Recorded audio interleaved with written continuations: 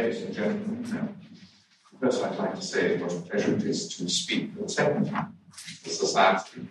And even more, I should like to thank Hans and Mrs. Burke for their extremely generous hospitality, which allows us to solve the problems of the world in perfect tranquility.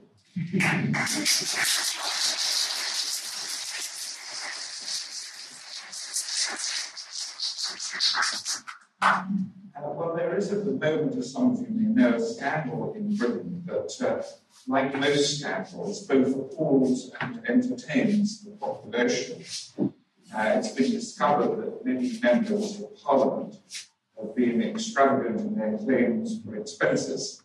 Some, for example, have claimed mortgage relief on their second homes that are often homes allegedly made necessary by their political careers, when in fact they have no mortgage. In another case, a left-wing member of Parliament, previously respected for his independence of thought, claimed $27,000 for bookcases in his home 1 year before he was due to retire. He was granted only $12,000. The leader of the opposition claimed $900 for the removal of the hysteria from the chimney of his house. And my particular favourite was one we did yesterday. A member of Parliament claimed, I've forgotten the amount, for the construction of an island in his pond for his ducks.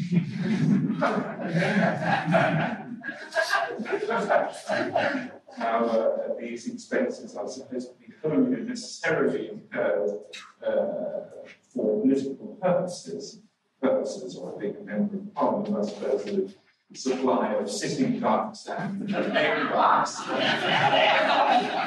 is such a purpose. Anyway, in general, we can say that no expense has been either too large or too small to be claimed. Now, in their defence, many members of Parliament have said that what they claimed was within the rules. And this, it seemed to them, absolved them of all wrongdoing.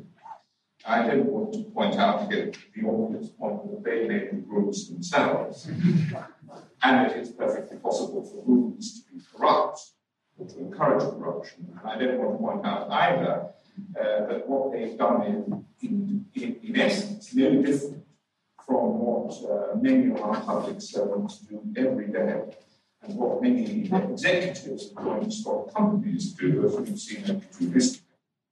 Nor do I wish to examine which of their claims was actually within and which was not within the rules. It's difficult to see what rules could possibly allow a man to claim interest relief on the loan he didn't have.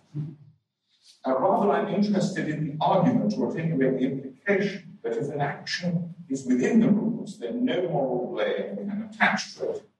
But if something is permissible legally, it is permissible in all other senses. And this argument or implication is not confined to legislators. Many times, at least in Britain, you hear it said in defence of some course of conduct or another, there's no law against it. Now, it's easy to show that this argument is inherently in bad faith. Let's suppose you are someone who's done a notably decent thing, for example, shall we say, helping a blind old lady cross the road. Why he did it? Would he ever reply in a defensive tone that there's no law against it? In other words, the justification that there's no law against it is used only in circumstances in which it's already suspected to be indefensible, and that it is the indefensible is to be defended. Nevertheless, the view that what is legally permissible is permissible in all other senses is quite a widespread one. But this view has an obvious and terrible corollary, at least for anyone who values liberty to any degree. It gives to the lawmakers both a right and a duty to lay down the whole extent of the boundaries of human behaviour, moral and immoral. Poets, Shelley once said, are the secret legislators of the world. But the world in which there is no law against it is a powerful argument in defence of a course of action. Legislators are the only legislators world. And taken to the extreme, what is not forbidden is compulsory, and everything that is not compulsory is forbidden. Now, of course, things haven't gone that far yet, and probably never will. However, in Britain, which as often is in the vanguard of bad developments, we live under a regime of what might be called a permissive authoritarianism. On the one hand, we have a population that is increasingly unself-controlled, even in very small matters. On the other hand, a state of unprecedented surveillance by the state, by parastatal organizations, and by private, that is to say, which is not quite the same thing, non-state organizations. An amusing but serious book was written recently about a man's attempt to go from London to Southend, a journey of perhaps 30 miles at the most, without appearing on a video surveillance camera. And it was quite impossible, in fact, it was impossible to go further than a few hundred yards, even using the most circuitous route. About a third of all the video surveillance cameras in the world are now installed in Britain, and the average Briton is said to be photographed 300 times, about 300 times a day, as he goes about his daily business. You can only avoid becoming a film star by staying indoors. But the government now wants to go further. It wishes to monitor every telephone call you make, every email you both send and receive. This desire, of course, is justified by an appeal to the struggle against terrorism. Such terrorism exists, of course, but it is notable that actual terrorists, of whom there are very few, are caught and their attempts followed not by surveillance of, for example, my conversations with my friends, because it's very unlikely that at my age and scores of millions of other people are suddenly going to resort to blowing ourselves up with bombs in public places, but by the methods that will be familiar to the readers of Joseph Conrad's novels about revolutionaries and revolutionary anarchists. Terror is too strong a word, perhaps, for what the British government is selling, but it is selling an unease in everyone, provided only that he is innocent of serious wrongdoing. The serious wrongdoers, of course, are not intimidated by all this at all. Here, I think it's worth recalling de Tocqueville's famous and increasingly prophetic words in his Democracy in America. Above the population, an innate tutelary power is elevated, which alone takes charge of assuring their enjoyment and watching over their fate. It is absolute, detailed, regular, far-seeing, and mild.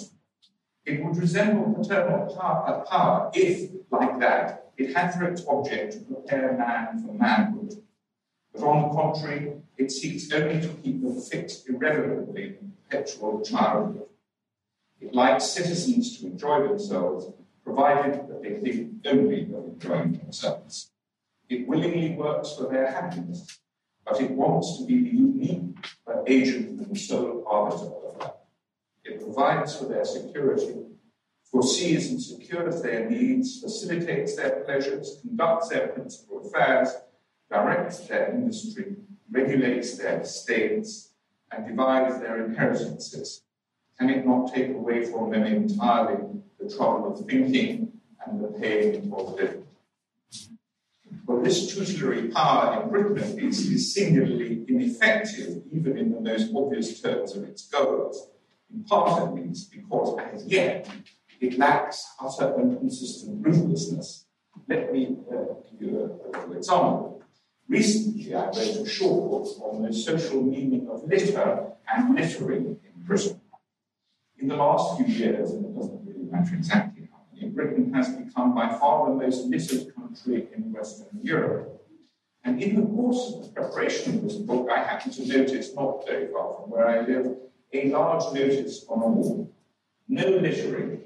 Litterers will be fined £2,000, that's about $3,000. Well, it will come as no surprise to you to know that strewn all about the vicinity, to an extent not seen elsewhere, was a huge quantity of litter. It is as if it had been dropped there with specific satirical effect, or in defiance of what de Tocqueville called the power. Incidentally, litter bins in Britain often, even when empty, have large amounts of litter strewn around, as if people knew that litter bins had something to do with litter. I couldn't quite work out.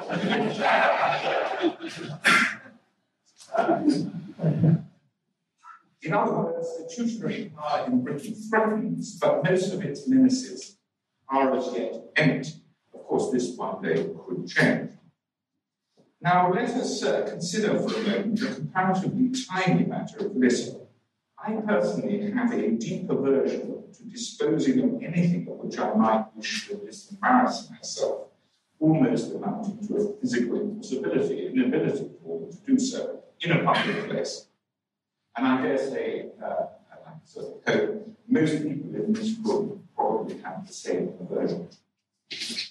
Now, the question is, where does this aversion come from? Why would I rather carry a screwed-up paper bag around with me all day, and rather than just throw it on the ground wherever I happen to be? And I think the answer is clear. It's because my mother told me not to. She instilled in me at an early age that this is not what one does. Although I can't actually remember, I doubt very much whether in first telling me that I should not throw litter on the ground, she gave me a detailed and deep explanation as to why I should not. The injunction would have depended far more actually on maternal authority than on rational argument. Indeed, whether she could have provided such a rational argument, at least one that stood up to full philosophical investigation, is doubtful. I'm far from entirely sure that I could myself provide an absolutely foolproof argument that any rational man would be compelled to accept as to why I did not litter the street, or why somebody else should not litter the streets. When I have something unwanted about me, then, I do not have this deep philosophical struggle within me as to whether I should or should not drop it where I stand. I do not weigh out the pros and cons of doing so, nor do I have a deep philosophical dialogue within in an attempt to find the Cartesian point from which all moral judgments might properly and intuitively be derived. I do not, for example, conclude that utilitarianism is the only satisfactory account of moral judgment, and then go on from there to decide whether I believe in act or rule utilitarianism. The question of throwing the litter on the ground doesn't even arise in the first place, thanks to my mother's training, thanks to the fact that she told me not to. Now, this surely is true of a great deal of behaviour that passes, if not for virtuous, at least for decently social. You are polite to people, you do not push in front of them, and so on and so forth, not because on every occasion you work out from first principles that it is better for you to behave in that fashion, but because you have a deeply ingrained and pre-rational disposition, a predisposition that does not derive from nature. For left to itself, nature would probably have made you, and certainly made me, a little savage. Your realization that there are rational, though perhaps not decisive arguments for politeness and not pushing your way in front of others and so on and so forth, comes much later in your life. However, I think we live in an age with a profound suspicion of pre-rational dispositions, or prejudices, if you like. The model of behavior that is most prevalent is that each sovereign individual decides for himself, using what Burke called the stock of his rationality, to decide how best to behave. Every single action is open to moral examination, and if no decisive and self-generated argument can be found against doing something, then that something, whatever it might be, is permissible according to the moral law. Let me again give you a small but concrete example from Britain. A very high percentage of young people in Britain now appear to believe, at least if their behaviour is anything to go by, that unoccupied seats in front of them on trains are in effect footstools provided for their level. That is to say, they put their feet up on them often a notice above them say, please do not put your feet on the seat, with a warning that they are under video surveillance. Now, this is indeed curious because very old people, 80-year-olds, weighed down with luggage or shopping, even those with swollen legs who must surely be quite tired, never put their feet up on the seats opposite them. If you tackle a young person with his feet up on the seat, having first gone in, made for a little of the science of physiognomy, deciding from the look of him that he's not carrying a knife, and that he has no look of feral malignancy. Because you can be stabbed if you address words that someone doesn't wish to hear. You will soon be engaged on a deep metaphysical discussion as to the basis of the moral judgment that people should not put up their feet on the train seats opposite them. And as with any such judgment, it is in fact extremely difficult to find a conclusive argument that all rational people must agree with. Metaphysics of this kind is always used in a permissive sense, to render permissible what was previously impermissible. However, I do not think it takes much effort of the imagination to understand that this metaphysical egotism, what it can easily lead to, no public agreement as to ways of behaving. Every last trivial act is open to re-examination, and everyone is able, and indeed enjoined as a responsible citizen and fully independent human being, to interpret the social code in his own way. Unfortunately, man being what he is, the interpretation is usually favourable to his desires of the moment, which may, of course, make life intolerable for others. Any other judgment that does not arise from deduction from first principles discovered by the person himself is given the name of prejudice. And there is, of course, a prejudice against prejudice. It is not difficult to see why certain prejudices have indeed been horrible and led to frightful persecutions. What is less appreciated, of course, is that these persecutions themselves have had to overcome contrary prejudices. Lenin, for example, called a great deal of what commonly passed for morality as petit bourgeois prejudice. That is to say, something mean-spirited, self-interested, without recognition of its own self-interest. You don't have to know much about life to know that this is sometimes an apt description of what sometimes passes for morality, but the part is not the whole and should not be taken as such. The example of harmful prejudice that everyone is willing and anxious to note is that of Nazi Germany. For example, Daniel Goldhagen made out that the whole of German history, more or less, was but a preparation for this acting out for prejudice. What is often forgotten, of course, is that the enactment itself required the destruction, the self-conscious destruction of other prejudices. And similarly, the overcoming of petit bourgeois prejudice in Russia led regularly and for many years to more violent state-procured deaths in a day after day, for decades, than the Tsarist regime, overthrown apparently for moral reasons, procured in an entire century. Day after day, more people were killed in a single day than the Tsarist regime had killed in 1 century. Now, with regard to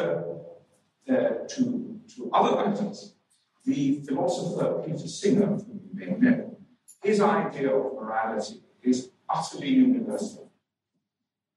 No person is supposed to consider those about him, his own child, for example, as being more important than a child, shall we say, in Outer Mongolia. Similarly, the person in Outer Mongolia is not supposed to consider his child more important than my child. It is not difficult to see what a world would be like in which such a lack of prejudice in favour of the people around them would actually be like. It would be intolerable. With regard to countries like Britain, the disorder consequent upon the complete individualisation, if you like, of the moral code, the refusal which in my view is egotistical, to accept any constraining judgment that does not arise from a person's own reasoning from first principles, and of course the first principles have to be his own discovery as well, results in what amounts to an invitation to the state to intervene and decide everything for us, for obvious reasons. Where disorder comes, then there is a need for more public authority. Moreover, talk of rights exacerbates the problem, for many people suppose that the right is a metaphysical entity that can be neither circumscribed nor withdrawn. Any circumscription means that the right is not in fact a right, and since it is a right, it cannot be circumscribed. Let me take a very simple example from my clinical experience. I'm a doctor. People would sometimes be driven to distraction by a neighbour who played music very loudly at all times of the day and night. And this is a terrible thing for anyone who's had this experience. If asked to desist, the offender would claim it is right to play his music as he liked. The complainant then had two choices. First, the resort to public authority, for example, the police, and second, personal violence. Usually we resorted to both in that order, once the police, so obtrusive in many ways, had failed to secure him the peace that he desired. At the moment in Britain, which, as I said, I think is in the vanguard of these undesirable developments, we have a noxious combination of disorder and authoritarianism. Both arise from a refusal to recognize the socially constructive and perhaps inevitable role of prejudice and an overemphasis on its harmful role. I'll finish by quoting Dr. Johnson, who, as usual, made observations which are simultaneously obvious and profound and accompanied by the force of revelation. In his life of Jonathan Swift, a man he didn't much like or admire, he said this: whatever he, this is Jonathan Swift, did, he seemed willing to do in a manner peculiar to himself, without sufficiently considering that singularity, as it implies a contempt of the general practice, is a kind of defiance which justly provokes the hostility of ridicule. He, therefore, who indulges peculiar habits, is worse than others, if he be not better. Please note here that Dr. Johnson does not claim that convention and prejudice is always and everywhere best. It's never to be challenged, thought about, or overthrown. In fact, there has never been an individual more individual than Dr. Johnson. Alas, we have all too often forgotten the subsidiary and additional clause of his statement, and the one that makes it profound. If he be not better. In attacking prejudice, it is that conditionality that is disregarded. By disregarding it, we give Locke's standby to the state to become what the Marquis de Christie said that the Emperor Nicholas I was, namely evil and innocent. Thank you.